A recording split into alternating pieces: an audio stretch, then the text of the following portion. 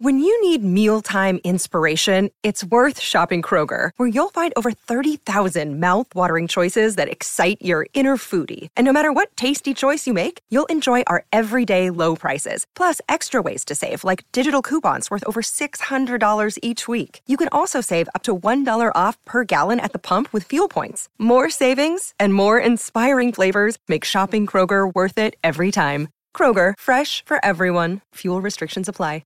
Another day is here, and you're ready for it. What to wear? Check. Breakfast, lunch, and dinner? Check. Planning for what's next and how to save for it? That's where Bank of America can help. For your financial to-dos, Bank of America has experts ready to help get you closer to your goals. Get started at one of our local financial centers or 24/7 in our mobile banking app. Find a location near you at bankofamerica.com/talktous. What would you like the power to do?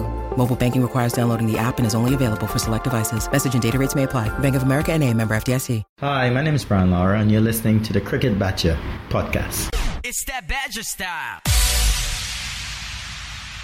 Let's finish off this week's podcast then with a fantastic summer of cricket ahead of us. We've got the Ashes 2019, we've got the World Cup as well in the one-day arena. If I could give you two the choice, England are going to win one of those competitions. Which one do you think is the most important, the Ashes or the World Cup? Which is the most important for the team and which is the most important for English cricket as a whole, Peter?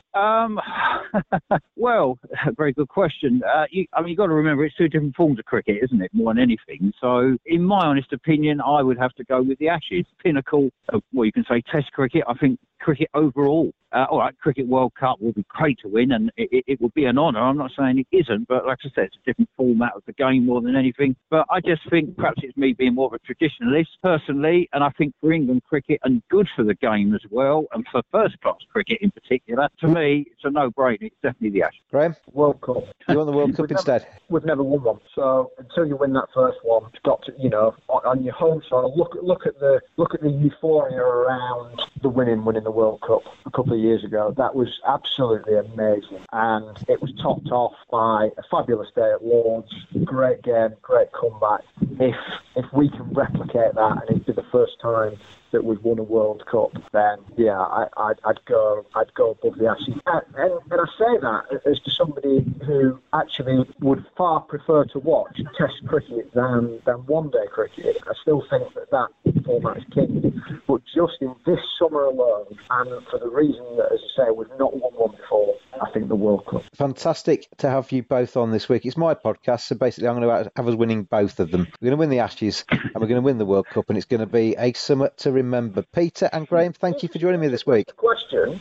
Sorry. About which one would you rather win? You can't finish off by saying, "Well, we're going to have, we're going to win them both." All right. Well, if you're going to take my serious answer, then if you're going to take my serious answer, I would prefer to. I'm with you. I prefer to win the World Cup. I think for all the reasons you gave, in that we've not won it before, and we've got close before, and we've had these instances with the Champions Trophy and stuff where we've played brilliant cricket, and then we've had one horrendous performance, and we've bottled it basically at the wrong time. I think it would be fantastic for English cricket and for all of those players to actually go through a whole tournament and finish with a trophy. So that would be my serious answer, but I'm going to go back to my original point. This is my podcast, so we're winning both of them. 2019 is going to be a summer to remember. I don't like cricket. Oh no.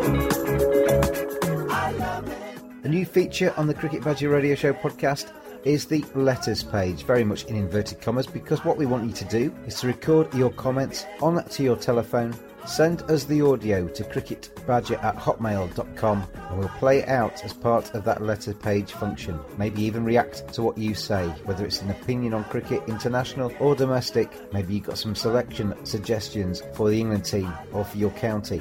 Maybe you just want to have a bit of a rant. Make it anything up to a minute long. Send it in to cricketbadger@hotmail.com, and you might find yourself on next week's Cricket Badger Radio Show podcast.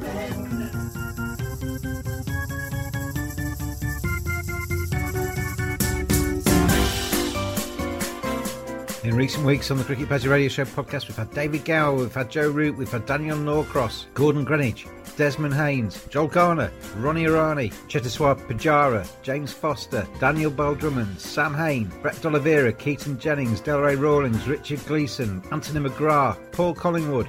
We're building up quite a few test caps, and there are many, many more to come. Thank you so much for all your comments on the Cricket Badger Radio Show podcast. It is much appreciated as it goes from strength to strength. You can find the podcast every single week on iTunes, Spotify, Stitcher, TuneIn, Deezer, Radio Public. We're growing. Grow with us. Have your say on all things cricket. Contact us on Twitter at cricket_badger. By email, cricketbadger@hotmail.com. Comment on things mentioned in shows. Suggest future topics for future programmes. And get involved as the Cricket Badger Radio Show podcast continues to go from strength to strength. Sports Social Podcast Network.